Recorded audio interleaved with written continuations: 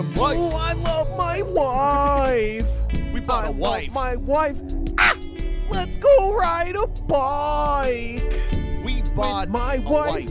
Ah, my wife's really good. My wife's really small. Let's go to the beach and play with a beach ball. Praise Jesus God and my wife. Let's go to the beach and ride a bike. Oh, I love my wife. I was gonna do the same thing, but then you beat me to it off the cuff. It's an original concept. Hello, folks. Welcome to another incredible, wife-tastic episode of We Bought a Mic. It's an early one. It's a crackin' noon pod. Yeah, it's like 3:30 in the morning right now. Yeah, I have some news. I was going to take my Zyrtec in the car, and it dropped in my crevice between the seats. So gonna be a nasally pod. Yeah, Yeah. you can fucking hear Allergies. Oh. it, dude. Did we get that? Well, welcome to the show. We Bought a Mic. Wabam, a pop culture podcast where every week we talk the latest and greatest in film, TV, news, music, albums, The big album, the big wife. the big wife. Yeah, The best debut third album ever. best debut fourth album.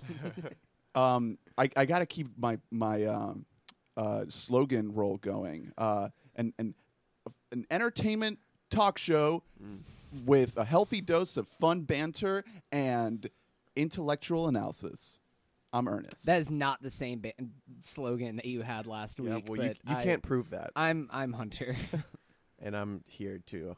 I think we need to solidify our brand as, a balance of things, as all things should be. We get the fun quips, but we get the insightful talk in there too. Yeah. Not a lot of people do that. You either get one or the other. Yeah, we can be your angle or your devil. So, Chance the Wapper, the Kit Kat rapper. We've been putting this off collectively. Yeah, so, I mean, if we go back, bloop, bloop, bloop, bloop, bloop, to like 2018, whenever we were talking about our favorite albums that were coming this year, this was one of them that we were all anticipating. And I think as closer and closer that we got to the date, we were more just fearing what was going to happen. Yeah, I was, if we play the tapes back, a few months ago, I was already not excited. Like, I had already, the more you thought about what level of quality to truly expect, the more you were like, well, what, is it going to be better than Coloring Book? No. Is it going to be better than Acid Rap? Of course not. No, it's simply not. He's a dad. He's a husband. His corny levels are off the charts. He's a what? He's a husband? Yeah. No way. I would have never guessed that from his album. If you read the liner notes of it, it turns out that he's married to a woman and he has a child. He loves going to the beach and riding a bike. I mean, I knew about the child from Coloring Book for sure. Yeah. But it really took until listening to The Big Day to find out that this man, he's married. Yeah. And he to a claims woman. to be very happy about it. Well, We're going to investigate that. We're going to see. It's like when you have a friend who's in an abusive relationship and they're like, everything is great. There's nothing to look into. This is just how John acts, okay? Yeah. Like, Or I how- married this person. How the kid that calls everybody else gay in school is gay. You know? Yeah, he's like, what are you, gay, bro? Huh, that wouldn't be okay. Would it? Would it be okay? Is that okay? Yeah. Is that? Can you please Yeah. tell me? Let me know. Anyway. Get back to me on that. So conceptually, So yeah, aside from the fact that this album got a 0 from the Needle Drop Man, Melon Man, Anthony Flantano, and that it's been memed to death on Twitter and such, overall, it's not a disaster. There's some good tracks, but it's like what, like an hour It's 20? An hour and 17 minutes long. It is way too fucking long. Yeah. It made me crave last summer when we had Kanye produced albums that were all like 25 minutes long. I'm like, man, I could listen to Kids See Ghosts 3 times before. Why I didn't finish Kanye this. produce this album? And the thing is, if it were straight bangers, we wouldn't be complaining either. But it's simply not. There's so many cuttable tracks in this. There's a lot of cuttable tracks, and I think I said something to one of y'all that I don't know who actually mixed all these songs, but I do not like the production on this album at all. There's like, it's mostly the actual instrumentals sound fine, but for some reason the way that his voice sounds on certain tracks sounds unfinished. It's a little murky. It's a little bit like it's not quite polished, and you're like, Yeah. at this point, Chance, you have an in with every producer, every person that you want to be a feature that you could possibly want. Why not just get them to come in there and do like a little bit of cleanup on this album? I mean, one nice thing that I will say about Coloring Book, despite not loving it, is that it is produced. Like there's a vibe. The tracks feel a lot more finished than There's they a do in this style album. to it too. Yeah, and leading up to this album, every single that he put out, most of which, maybe all of which, did not end up on the album. Is that right? None of them. Yeah, none of them are on the album. They all sounded so half-baked to me. Like they just sounded like throwaway tracks. And to put those up to build up hype for an album is not a good idea. Well, so to push against that just a little bit, I actually kind of liked the 3 of the 4 tracks that he released last year. I love 65th and Ingleside. I really like I Need Some Security, I think is what it's called. What's the other one? Workout. I like Workout. Solid. Wallacam is fine. I Might Need Security is fine. The man who has everything. I just don't really care for them. Honestly, they sound like tracks that were cut from Coloring Book. But the bad thing is, and where I started to turn against this was in this year whenever he released the single "Groceries," which thank God that did not end up on the album because that still would have been the worst song on the album. Throwback to our Plaza days of groceries in one trip. You get me on the groceries in one trip. I It's relatable. Yeah, not a big fan of that. That set the stage of corniness, especially. Like it's a very cheesy song. Yeah. Sorry. Watching some fire TikToks over here. It sounded like I guess throwaway is a pretty adequate description. It just sounded low effort. It sounds like it was made by a guy who we've heard what he has accomplished when all of his time was spent in a studio and he had no press to do, no family to take care of. This is a guy now who has a lot of shit going on. Seems like he just kind of popped in for like 3 hours at a time to make this whole album. Yeah, he's getting super involved in politics and social issues in Chicago, which is amazing because he's like our age and he's being super impactful and influential.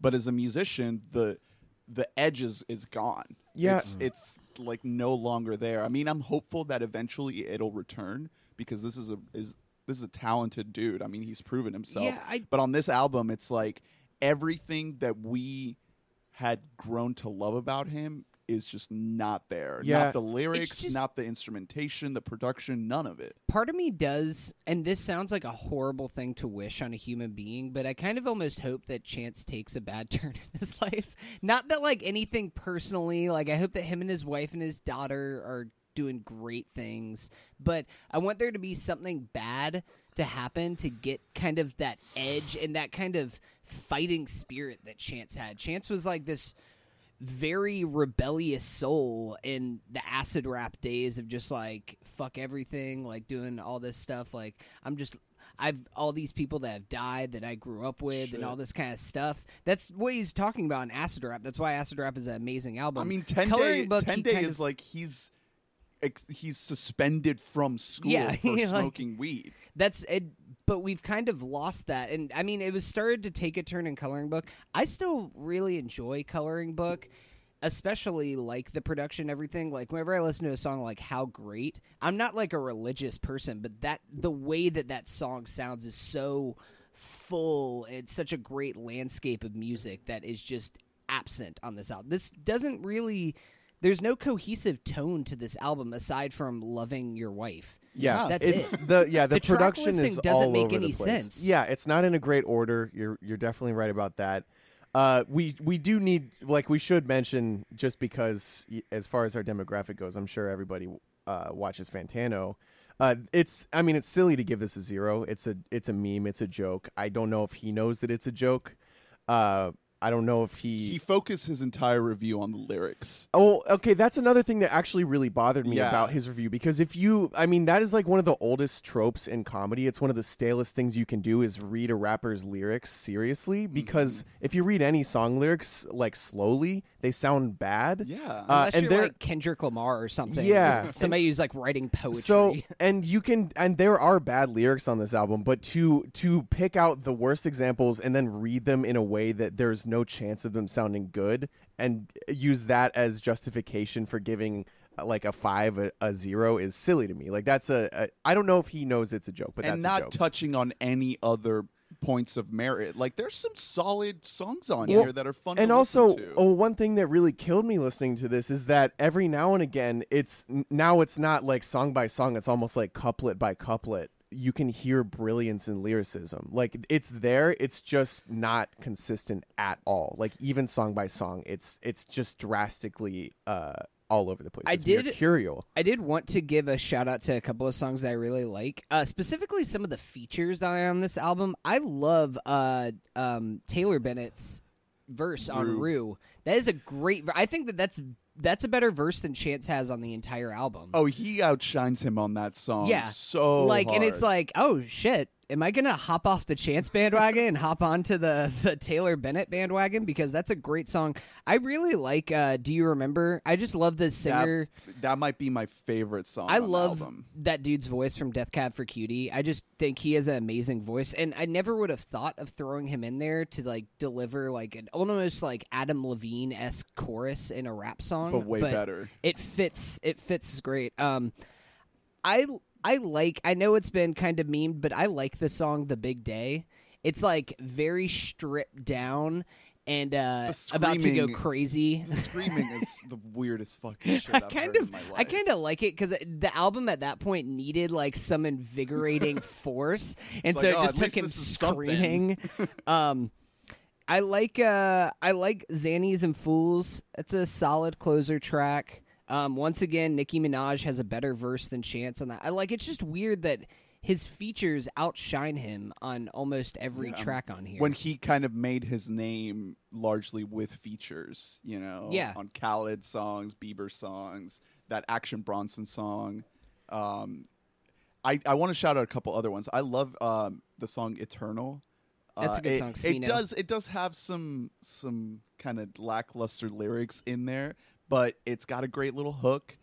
Hot Shower, for the kind of simple song it is, it does get in your. It's an earworm. It's a little bit of an earworm. Once again, though, we're talking about albums that are on the first 6-7 tracks, because I think that the album takes a bad turn Kinda falls post off the a Big cliff, Day. yeah. You tell me you don't like Shawn Mendes? I've made Ball my and points. Flossing? I've made my That points one's- I know I can treat you better. Finish it, Hunter. better than he can. All right. I've been putting that on. All a lot. the skits, some skits that are like 4 minutes long, and I'm like, there's no need for this. It's like, son, let me talk to you about marriage.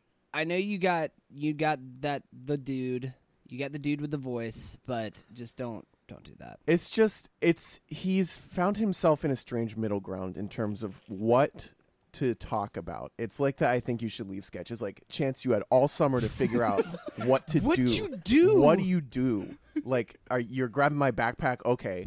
It's just because he was the main tenet of acid rap was the relatability, at least because the way that album spread like wildfire was through the college crowd, because the album was about doing drugs and being free, and not in an obnoxious way.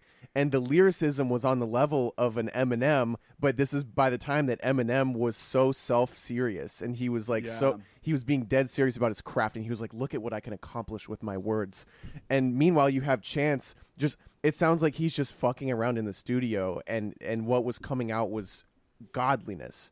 So there was an element of braggadocio there, but it was not the focus of the album. Coloring Book comes out. He's in the middle of this shift into adulthood. He has a kid. He has a woman, but they're not married yet, obviously. And then after Coloring Book, they broke up, and they were like, yeah, we're going to figure it out, like raise the kids separately. And then they got back together. So right now he's in this space of what does he talk about? Like, that's why I feel like there are so many features all over this, and they are, like you said, often outshining him, because he's like, all right, well, I can talk about my wife. That's not, like a big element of braggadocio is talking about like getting girls, but or getting laid in general, but talking about your wife like that is not. It's a joke. Like, there's sketches about this. I want to talk about the album cover for a second, because when we first saw it, when he first kind of unveiled it, obviously it's a CD, clear CD with like diamonds in it, so it's like, oh, it's a ring. It like makes me feel weird looking at it. It like it registers this strange emotion in my mind that like Resignation. No, it's like this ickiness. I don't know. It's like it's this very saturated, sunlit photo, and it's just a hand holding a clear CD. I don't know. It's kind of like the same effect when you look at a face that's computer generated, and like So the uncanny valley effect. Uncanny Valley. you're the saying? Alita Battle Angel of album art. It just makes me feel weird. It's like, what the fuck is going on? Because all his other album covers were just his face, and I was just like his hand holding a clear CD. It's like, what? It's like too high res almost. Yeah. Like you're right. I mean, the album cover is much maligned when the story came out of what it is. It's the spot where he proposed. Yeah, and supposedly it was taken the day that he did propose at this backyard barbecue, which is a very sweet story. I don't think this is the picture for it. This is a picture of a hand in a CD. It's not a picture But in a way, I don't it know, kind of proposing to your wife It if you makes love her so sense much. that this would be what he's going for, because just once again missing the mark, like the entire album. I did want to point out one thing that you talked about whenever we were talking off mic about how he's now nostalgia for being 21 and he's like 23. Yeah. He's like, damn, remember It's like 25. bro, 25. 2015, that shit was crazy. Yo. Like, calm down. You don't have to. You haven't had nothing. You haven't been to jail. You haven't had any kind of like horrible trials and tribulations in your life to like look back on 4 years ago. It's just, I said this on the pod months ago talking about this album. Sometimes you hear a follow-up to an insanely good album, like Acid Rap, the follow-up. When you hear Coloring Book, I do like Coloring Book. I still like it. I liked it at the time. But you hear that, especially in retrospect, and you just think, he's not going to get back to that level. Right. Like, he It's clearly on a different track. He put work into Coloring Book, and that's what he came up with. And he has less and less time in his day to put work into an album. And it's clearly, it might be his third priority in life at this point. You know what I mean? Or fourth. This is not his main thing anymore. And he has millions of fans who are kind of counting on it to be his main thing. I'm not saying that he owes us anything, but I don't owe him my ears if he doesn't want to put the effort in. Like, I haven't listened. Like, I gave this album a couple listens just out of obligation. I don't want to listen to this album. Like, Yeah, this is like a middling album. Aside from a few tracks, yeah, I think. like I'll pick out a playlist. couple. I playlisted a couple of tracks, but we don't owe him our ears, and he doesn't owe us his effort. It's kind of like Bo Burnham's thoughts in one of his specials about like stardom. He's like, listen, if I stop putting out good shit, like, just abandon me. Like, that, our relationship is not personal. Yeah, like, it's transactional. People want their relationship with artists to be so personal, and it's simply not. So if, like, this is why people just stick around with artists that are just simply no longer good years and years after the fact, because you feel this connection.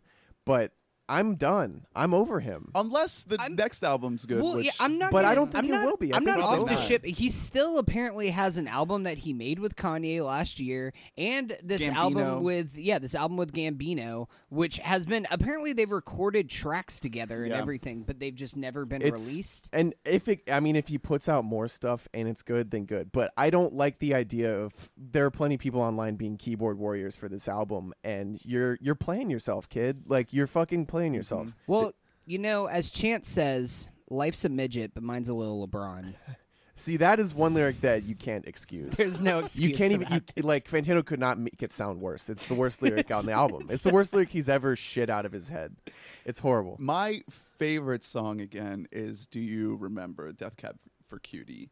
and one of the producers on that track is Mr. Justin Vernon, and he actually pops up on The Big Day too and Town on the Hill. So he's maintained his professional relationship with Mr. Chancellor Bennett, and now he has a new album out called I, Captain. No, just I. Oh, Not, okay. Yeah, that one was my little That was- parenthetical.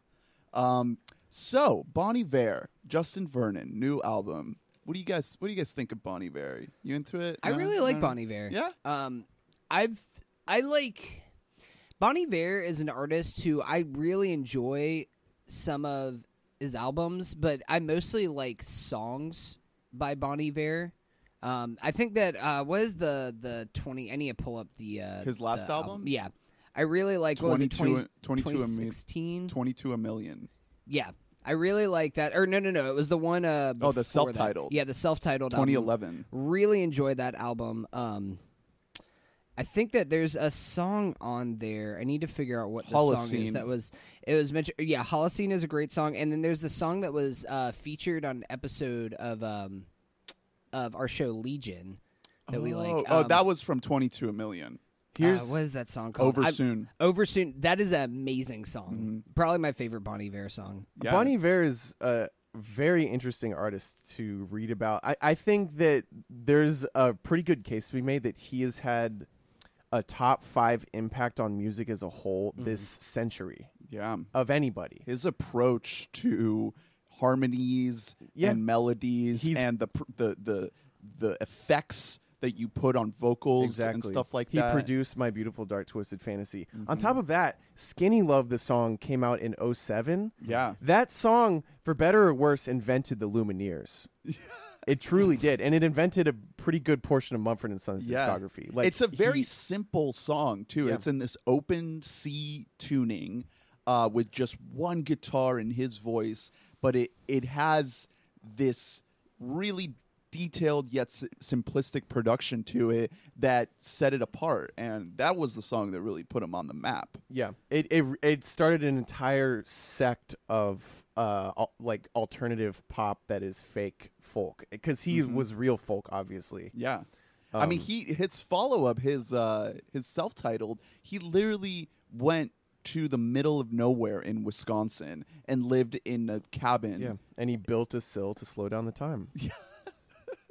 Exactly. And he lived like on his own in seclusion to write all these songs. I think that self-titled is still my favorite just because it's so unique. It's very dreamlike, very ethereal, but there's just this very confident uniqueness to it. And I think the other albums are all still amazing. Even this new one is excellent, but that self-titled is just so close to perfection that I gotta pick it as my favorite. And then with the one after that, with 22 Million, he got super like electronic and experimental, that it just opened up this new chapter for him, and he started collaborating with Chance and with Kanye and with Francis and the Lights and all these people.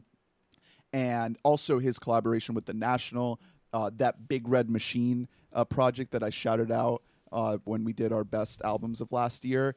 So he's been dabbling in all these different areas, all these different sounds that are not anywhere near close to folk, that are more close to hip hop and electronic music. And in this new one, it seems like he's not reverting back to his old sound, but he's incorporating elements of it into that electronic approach, and it's great. I mean, it's really, really great. I don't think it's something that I would put as like must listen, incredible music that is life changing, but I think Bon Iver is kind of like in his own tier. He's off in his own little island world, and he's thriving. Well, I did have a question because, and this is going to sound like a huge criticism, but I don't mean it to sound that way, where some of Bon Iver's music can almost sounds like backing music to something else. It sounds Yeah, like it could be like a soundtrack. film score Yeah. or like a soundtrack or something like that. I don't mean that in an insult at all. I'm the person who just like puts on the Gone Girl film score whenever I'm just like doing things around my house. But like, does this album have a little bit more cohesion to it? Like Yes something and more no. like this self-titled? Yes and no. There are moments that do kind of like give you that little bit of a hook, that little bit of like this more conventional chorus sound to it. Those are mainly the singles that he put out. Hey Ma is one of them. There's another one called, let me pull it up real quick. Yeah, Hey Ma is one of the singles. The other one that stands out in that same way is a song called Faith and another one called Salem. So out of the 13 tracks, I'd say like maybe a third of them are like that. This kind of like more mainstream conventional approach that's very rare for him nowadays. I mean, just look at 22 a Million. Yeah, that's just the titles of those songs, like these weird symbols that weren't even letters. Like that just tells you already. 22 a Million is one of the best album names ever. Yeah. Like it's such a cool name. It just works. Yeah, and this one, it's not way out. It's not as much out there in terms of like being experimental. It's a little bit more grounded, but it's not a super accessible, poppy thing. Well, either. yeah. It's I wouldn't still- expect that from Bon Iver. But Right. I didn't know if it has. Where I know like a lot of the songs on his self-titled album do have a little bit more like a Holocene or something. They have some kind of a hook that like brings you back to it. Yes. Even though that album still sends you into like this dream state. So yeah, I recommend it. It's Bon Iver. Like I said, you can't really compare him to anybody else. He's just so unique that he's off in his own world. He's an artist. Yeah. Like, yeah, I'm not even joking. I shouldn't have even said it jokingly. he is on his own shit, and I appreciate everything he great. does for that. Even if I don't love everything he's ever done, like you gotta appreciate the guys who really are sinking their, in contrast to Mr. I Love My Wife. This guy is sinking his life into this God, music. so many shots fired at Chance. I mean, I don't know. I'm salty because I feel like there's this pressure with Chance to like that. If you don't like his new shit, then you were never really a fan. And I think that that's absolute bullshit. Like, I have the most reverence in the world for acid rap, and that does not mean that I have to stick around when he sucks. Like, he is not personally going to be hurt by my words. Oh, he'll be fine. Until I send him this audio, which I will. Yeah, especially the part about Hunter saying that he hopes something bad happens to him. I don't mean that. That's gonna get taken out. That soundbite is gonna get taken out of I context. think that the but context was that you want something bad I to don't happen. want something bad to happen to him. I just want him to go through. Maybe him and his wife stay together, but like, I don't know, man. There's some friction in their relationship. Just give me a little bit of that. No, that's fair enough. Maybe they should Chance, have give like me your lemonade. maybe they should have like 5 kids, and then we can have an album about like. Oh, I love raising- my kids. I love all my kids. So speaking of 5 kids, Julio Torres. Okay. Sometimes I'm like, man, Ernest is so good at transitions. He's gonna pull this one out. So Julio Torres has 4 siblings, right? I mean, who knows? Anyway, I don't know if that's true. could be. So congrats. So you may remember, dear listeners, a few months ago, I want to say, I did an up and coming people in comedy segment where I talked about all the people that I think you need to know their names because you will soon, and you're going to sound really smart. And if you let them know. Vulture.com listened to that episode. And then Vulture puts out a list that is so similar to mine.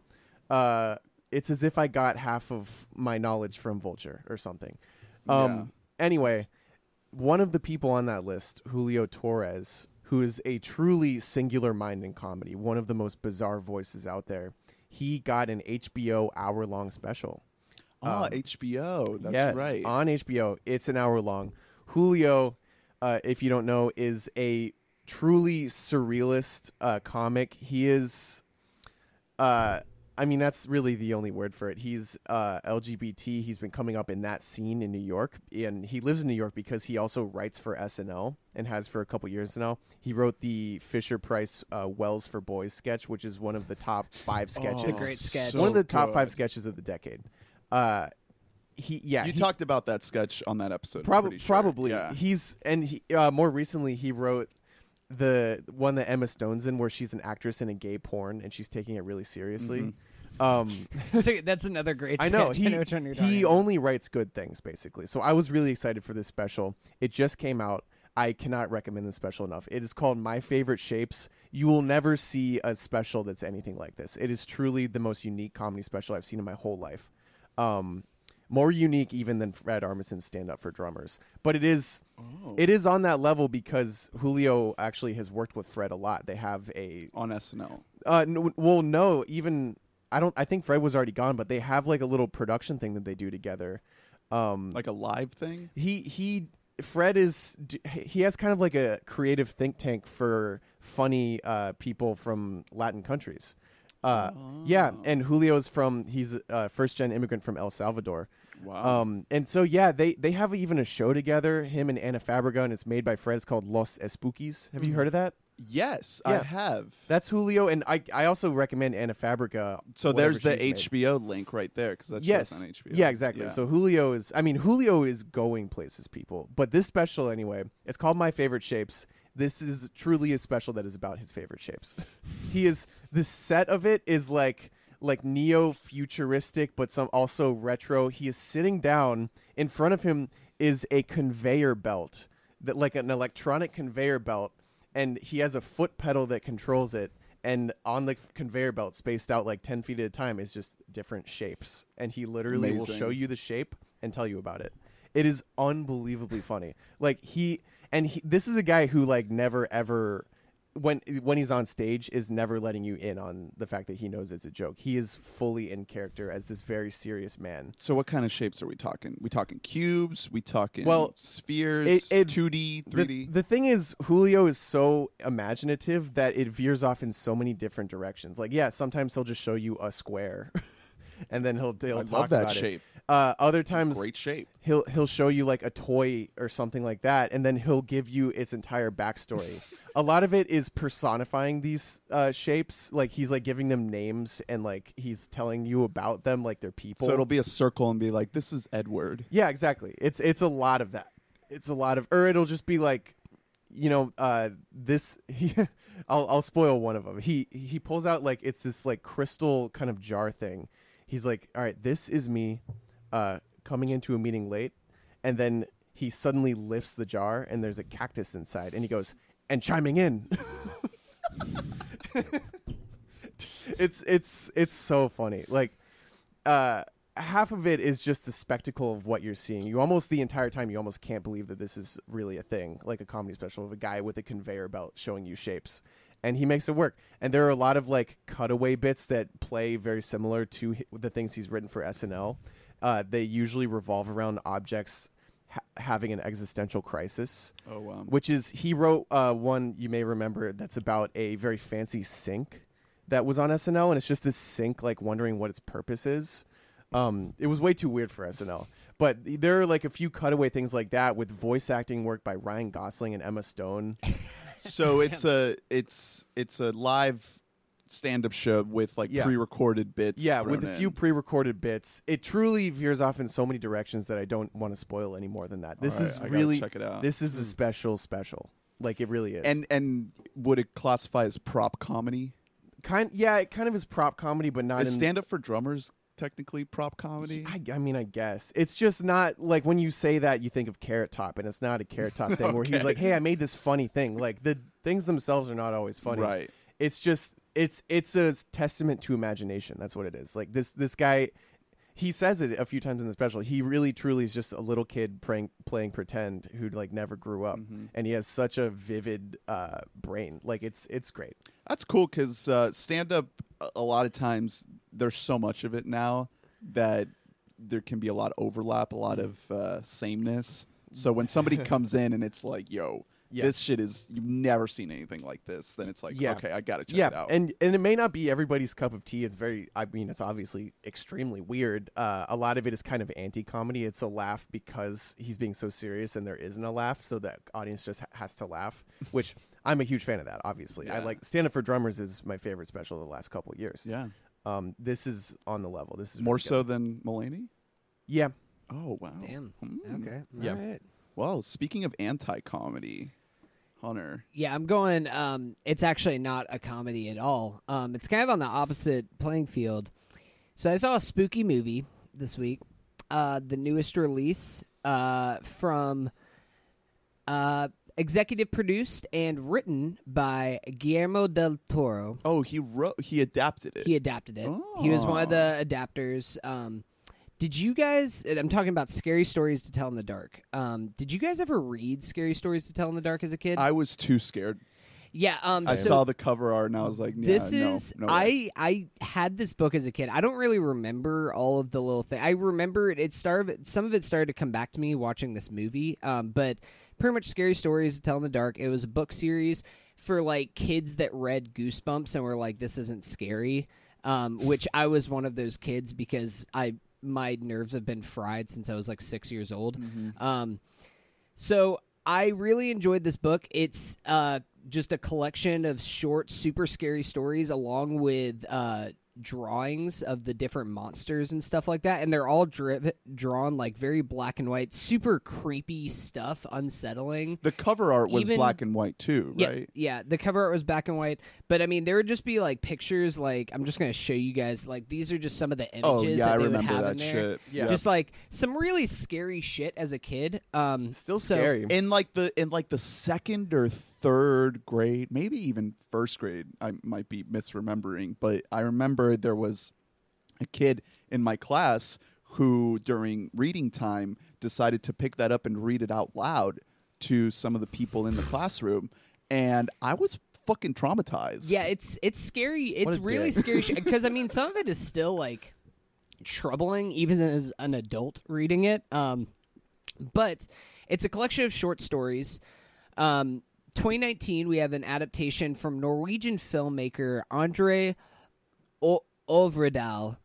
You might know him as the guy who made The Autopsy of Jane Doe a few I years saw ago. that. Solid movie. Yeah, Could have been better. I've heard that there's like some cool direction stuff in it, but overall the movie isn't very good from what I've heard. That kind of leads into a little bit of my thoughts for this movie. I will say this guy has an eye for shooting horror movies. The direction of the horror scenes in this movie are incredible. Like really, really troubling, upsetting. Some cool stuff. There is some jump scary stuff, which I've been out talking about how I hate jump scares and I think that they're stupid and they're ruining horror movies in the 21st century.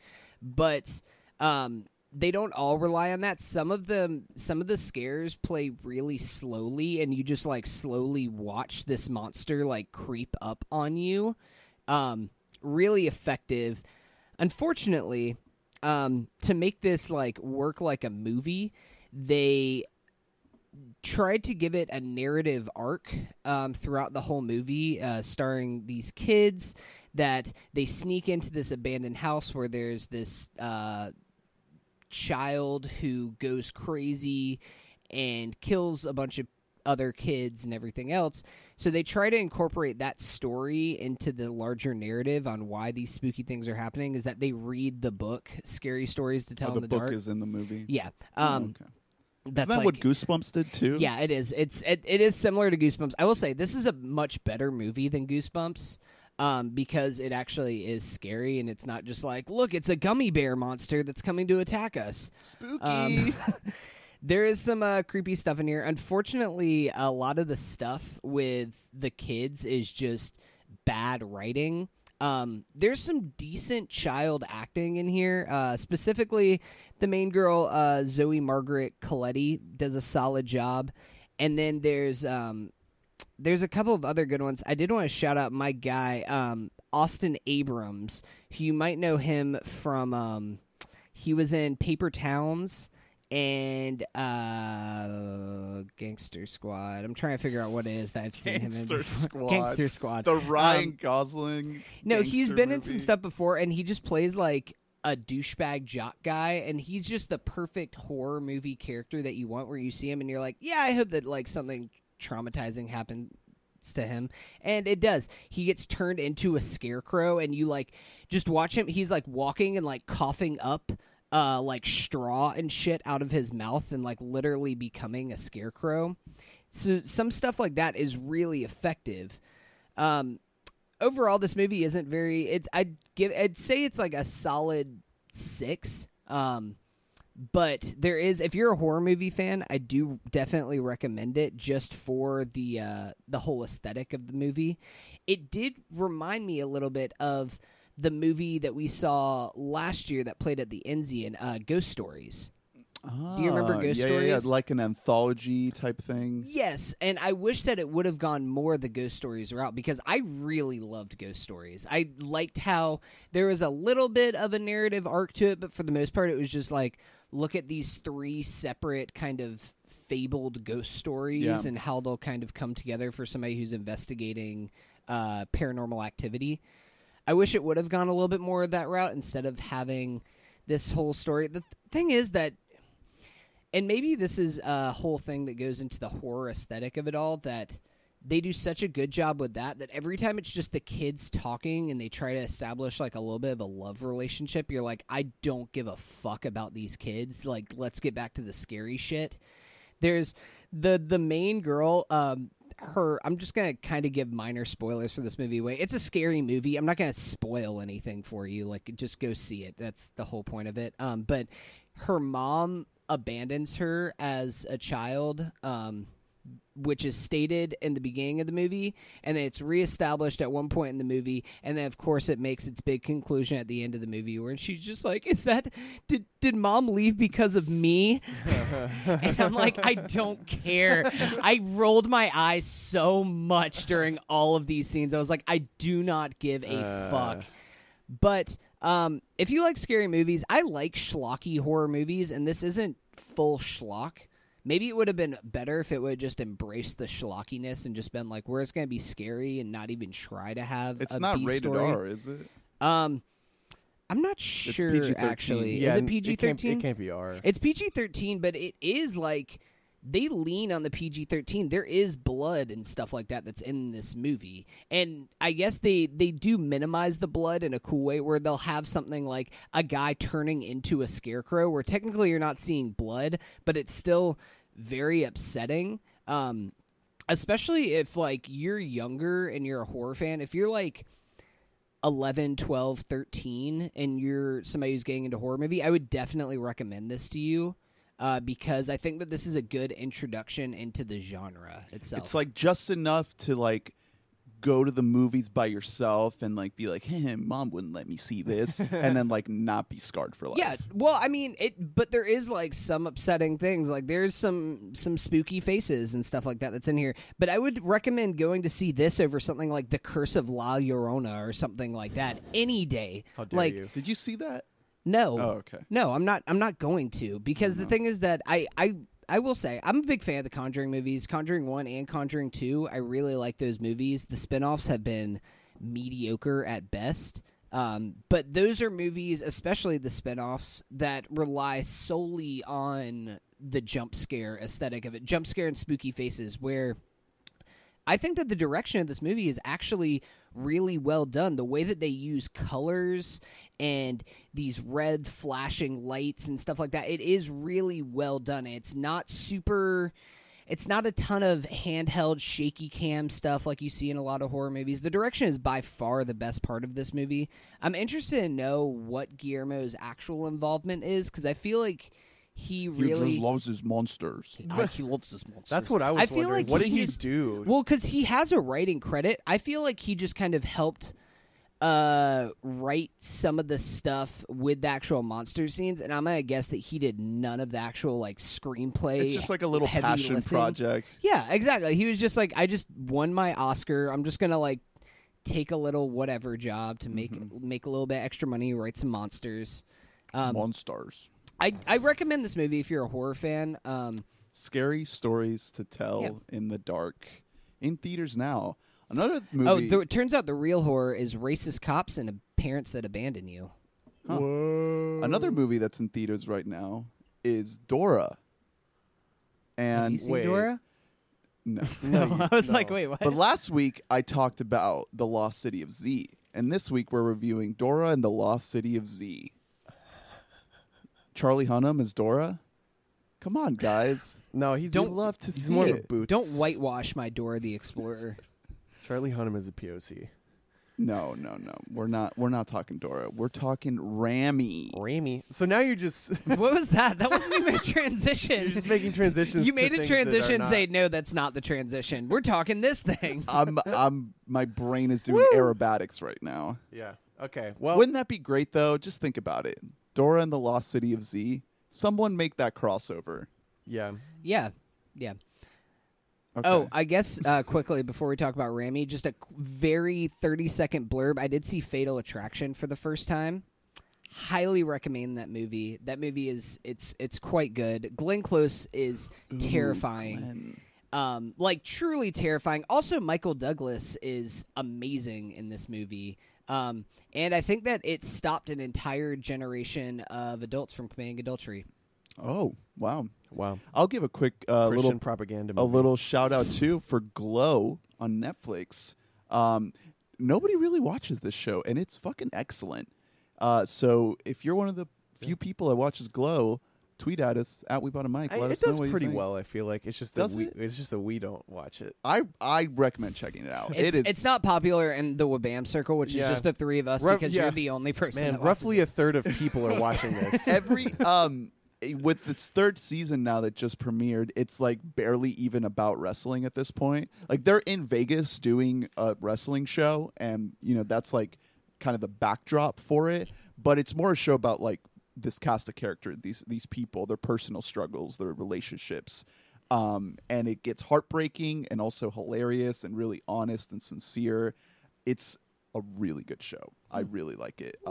It's one of my favorites right now. It might make the best of the year. I'm like halfway through season 3, so we'll see. As long as we're just doing quick little blurbs, guys. Bachelor in Paradise. Oh, whoa.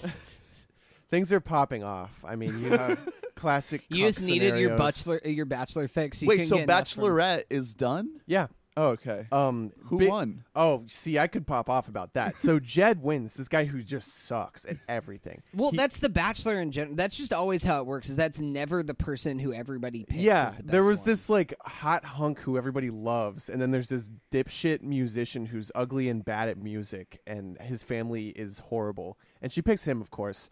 Then she finds out that he's been lying and he had a girlfriend like right before he left, and he went on the show just to forward his music career, which is something he did tell her mid-season, and she kept him around anyway.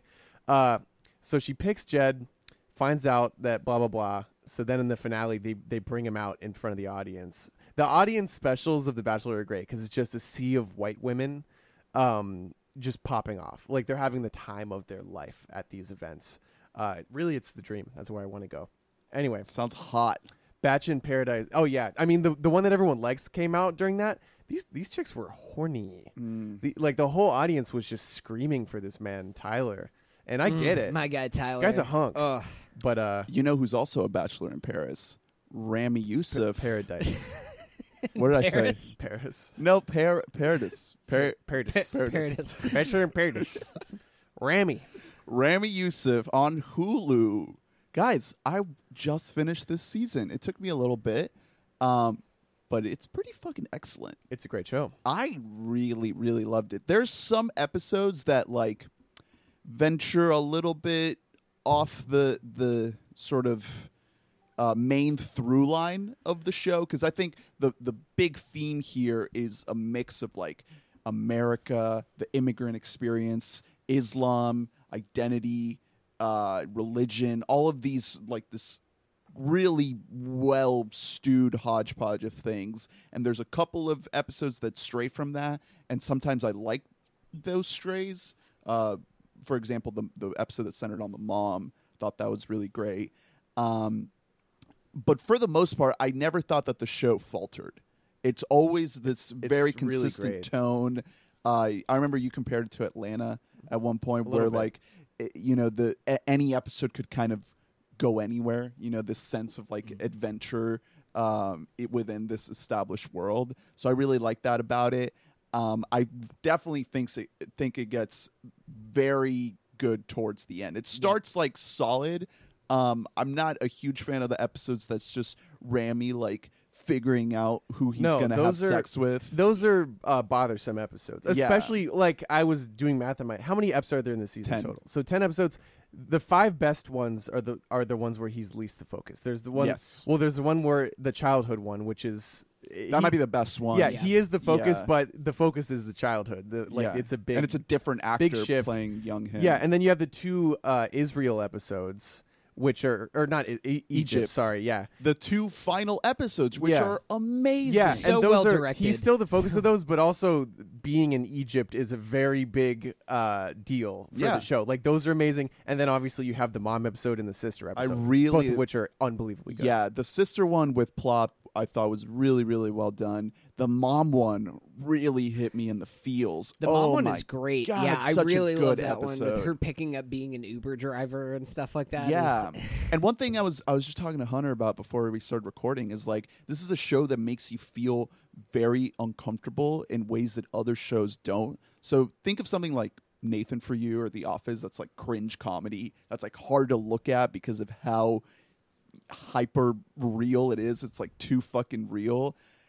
Rami is like that, but also not that. It's like there are times where I had to like almost look away because of how just like viscerally real it was.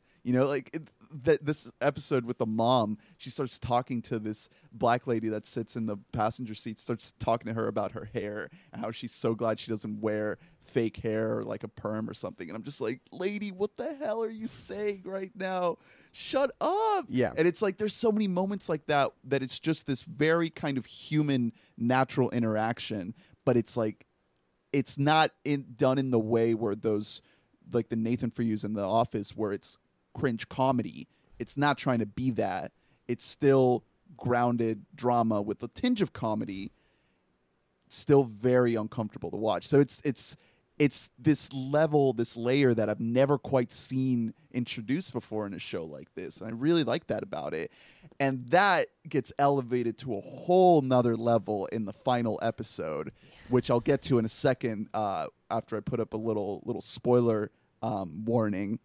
But before that, I just think it's a really well done show, very well written, well acted. The vibe, the tone, it's all amazing. Yeah. All those themes that I mentioned about Islam and America, especially, again, in the Egypt episodes where you start to see this culture in Cairo that is like consumed by American consumerism, Yeah. and how they like worship America and capitalism in a way that really contrasts with what Rami is looking for in his identity and which what is, he wants yeah, to he's find. looking for an love- escape from exactly that. Yeah. I love the Egyptian look at American politics whenever they have that like Yeah, the fireside Trump talk. shit. Oh my It's God. amazing. They're like, yeah, no, Obama was the worst. Like he's Muslim and he's like afraid to come out as Muslim. But this Trump guy, he knows what he's doing. Yeah. I loved all of that. I said whenever I finished the show that I think that to compare it to another Hulu show, I think that this show has higher highs than anything that Pen 15 does, but I think Pen 15 is much more consistent episode to episode. Sure. I just think that, like, especially in these last 2 episodes, whenever we're in Egypt, the direction is amazing. I'm like, it feels so real and full. It feels like a real place because it is, but it feels like a place that you are there with the characters at, and you feel like Rami does, where it's this other culture that you're trying to grasp onto, but you kind of feel disconnected from it. And that way it kind of reminded me of The Farewell, now thinking about it, where Themes of family. being an immigrant and you're going back to where you're from, but you're not really from there. Right. You're more American than you are Egyptian. Definitely. Or more American than you are Chinese, where you don't really feel like you fully belong anywhere. And that this show does capture that feeling very well. And moving forward with the show, I believe in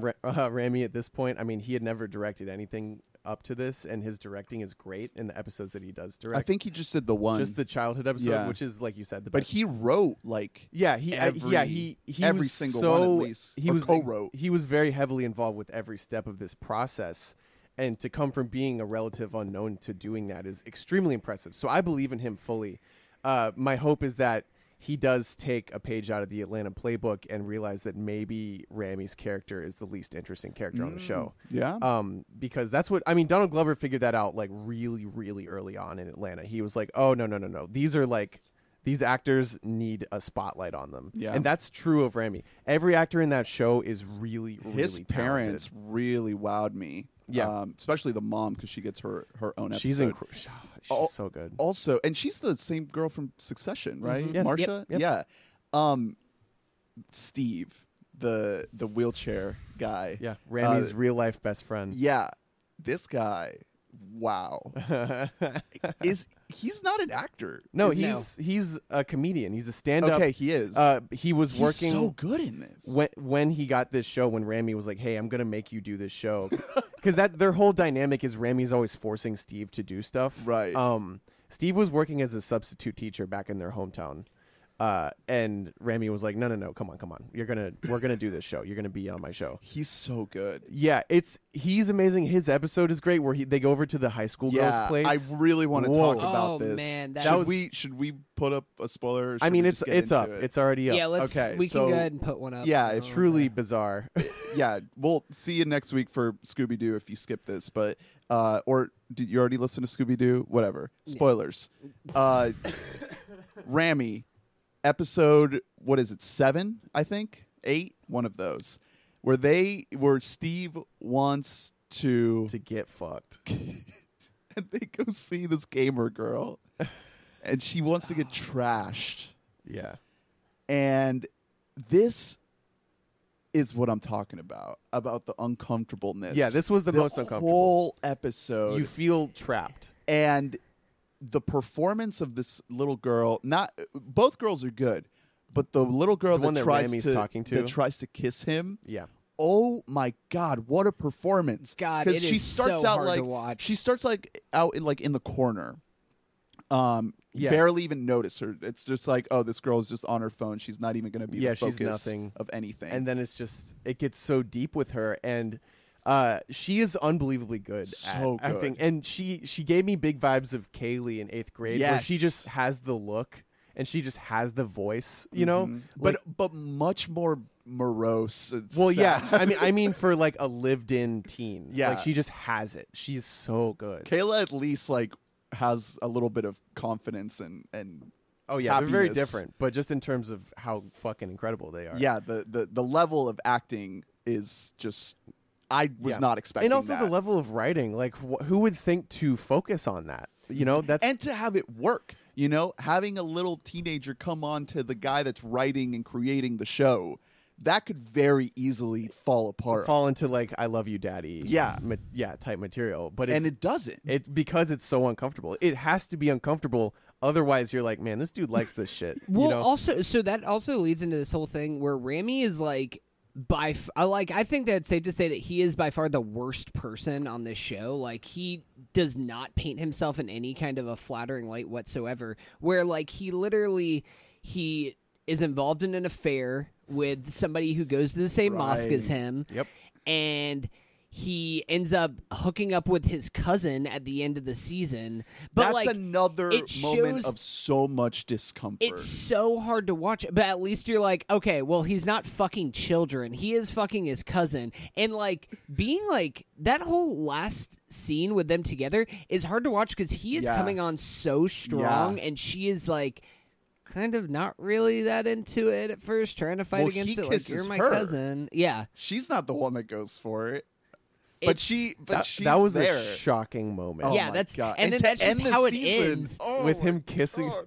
That was truly a I do. shock. So Holy whenever I first shit. started watching this show, especially in the beginning, it gave me very much Master of None vibes. Yeah. But I like that Where Aziz never really puts himself as the bad guy in any of the episodes of Master of None, Rami is fully willing to just be like, yeah, I'm a horrible person on this show. Even in the home life scenes where you get to see the perspective of the mom and the sister. And the sister, yeah, definitely. How kind of how Rami's just always like, yeah, I'm going is. out. Yeah, and the sister's like, I would like to have your life. I love the way that the women are portrayed in this show because it shows a completely different culture that we're not used to. And that speaks to my point about maybe he realizes he needs to relinquish the spotlight even a little more because the first few ups are very good, but it is a lot of Rami being like, man, I sure would like to have sex. Yeah, I'm glad that wasn't like a huge. If that were the whole show, we'd have a problem. It's just like, oh, I can't do drugs or drink alcohol, but I'm gonna have sex with lots of different people. But the thing that they do keep as a through line is that desire to be this devout Muslim, practicing Muslim. Yeah. Because that is a fascinating character struggle. Yeah, and then he goes to Egypt, to the place where he thinks he's going to find all these answers. And the scene with his cousin is amazing, where he's like, dude, God is not here. Like, you're coming here looking for something you're not going to find. Yeah. Well, and I love everything there where he pulls the full American tourist thing where he's just like, yeah, I just want to go there where like there was that shooting and everything. I want to see that. Yeah. And his cousin's just like, yo, bro, dude, like, I have friends that fucking died there. Yeah, you're there. bumming like, everybody out. This isn't something that you just, like, talk about just like, man, this is so crazy. I just want to see this place. Yeah. Like, I mean, you're right. He is fully willing to portray himself very negatively, and that's, I mean, props to him. A lot of creators are way too egotistical to do that. I wanted to say also, the other main critique, you guys might remember that I said it improves over the course of the season, which is, especially early on, it is really telegraphing to you the message. It's really having characters be like, man, I guess we just have different cultural viewpoints, and they like look at the camera, like because the best thing about Atlanta is that it doesn't do that. Right. It does not just overtly state its character struggles. It shows you them. And there's a huge, huge difference between those two things. Later on in the season, Rami gets gradually better at that. The trajectory of the show leads me to believe that season 2 is going to be incredible. Mahershala Ali casting it. We'll see what he does. I have no idea what they're going to have. I'm looking forward to it so much. Yeah. Is he going to play an Egyptian? Is it next year? Is it coming out 2020? I think so. Does it have a date? Okay. I think so. The other last point I wanted to mention is the whole kind of like family dynamic, immigrant experience type thing where they really make sure, like, I know this because I'm an immigrant, but they make sure that you understand that like part of what defines that dynamic is this like heavy focus on family and that like close knit aspect of it, and how in moving to America and becoming Americanized, there's this desire to disband that and to be more independent and move away from that close knit aspect. So there's this inherent friction that happens that you see the parents, especially in the mom episode, where you really see it from her perspective that she is actively being impacted by Rami just living normal life as an American guy, just living on his own, wanting to do his own thing, the desire for the sister to do her own thing. Like, that's a perfectly normal thing for American people to do. But because there's this cultural divide, it really hits her and impacts her. And that adds to the point about Rami portraying himself as a little bit of a villain, because he is not technically being a good son in the eyes of what his culture and what his mom deemed to be appropriate. Yeah. So there's these wrinkles where these themes start to tie themselves together in these really interesting ways that I love. Yeah, it's very admirable to me because we live in a time when I could see Muslim creators wanting to make their people look good in their art. Right. And I think it's a lot more effective in this and in The Big Sick. Neither Kumail nor Rami is trying to make some like propaganda show or movie for the Nation of Islam. Of course they're not. They're saying, hey, we're like, the ultimate humanization is to show that everyone is people. Everyone is just people with flaws and benefits. There are good people and bad people of every type. and that is ultimately I think the most effective thing the whole show does is it just shows they have the exact same types of struggle that so many other people do, but in a different way. Yeah. It's so effective to me. This show took me completely out of nowhere. It's so good. I listened to a pod that Rami was on, and he sounded so. I mean, his story is, it mirrors the show a lot. Mm-hmm. Like he really is actually Muslim, and he actually is straight edge. He doesn't do drugs or alcohol or anything, and he is a comedian. And those are the two things that it's hardest to be if you're a comedian. Except the moment where he took a sip of beer with that little 15-year-old girl. Yeah. And he gets high. Yeah. Wait, when did he get high? He gets high, and it's That's probably right, my early least on. favorite episode of the entire season, where he gets high, and then like he's there with Steve and like talking with his mom. His mom, yeah. And it's like, yo, Steve's gonna die, bro. It's like that part is just like too much. Well, that's Rami Like, I is cannot do in this. real life. He is kind of a little stinker because Steve is going to die, Right. in real life. And he talked about showing Steve that script, and Steve said that at first he was like, He had to "This be is-" convinced. Steve was like, "This is fucked." Yeah. And Rami was like, "No, it's gonna be funny. Like, trust me." And eventually he convinced him. So Rami is like truly like he's a Yikes. stinky boy. Yikes. But I It's a great do want to show. plug A24 podcast with Rami Youssef and Aquafina. Oh, I gotta the listen to A24 that. podcast. That's very cool. Really good pod. Yeah. Between the two of them. So Just much, kinda so talking- many links there. Well, yeah, because I mean, both of them are like immigrants that came Yeah. over and now are more associated with being American than they are with their original cultures. But kind of, it's a great pod about family and the whole family dynamics of having that kind of an immigrant type family. Definitely, just want to plug that. Cool. All right. All right. Well, that about does it for this week. Thanks for listening. Watch Rami on Hulu, live sports, live TV, live. And Rami. if you go to hulu.com right now /live TV, you can get Hulu Live for $49.99 a month. But if you use promo code, if you just leave that space blank, you can get a week free. All right. Well, on that note, thanks for listening. Wabam. Another great one. Check out our Scooby-Doo recast. it's a big one. It's a hefty one.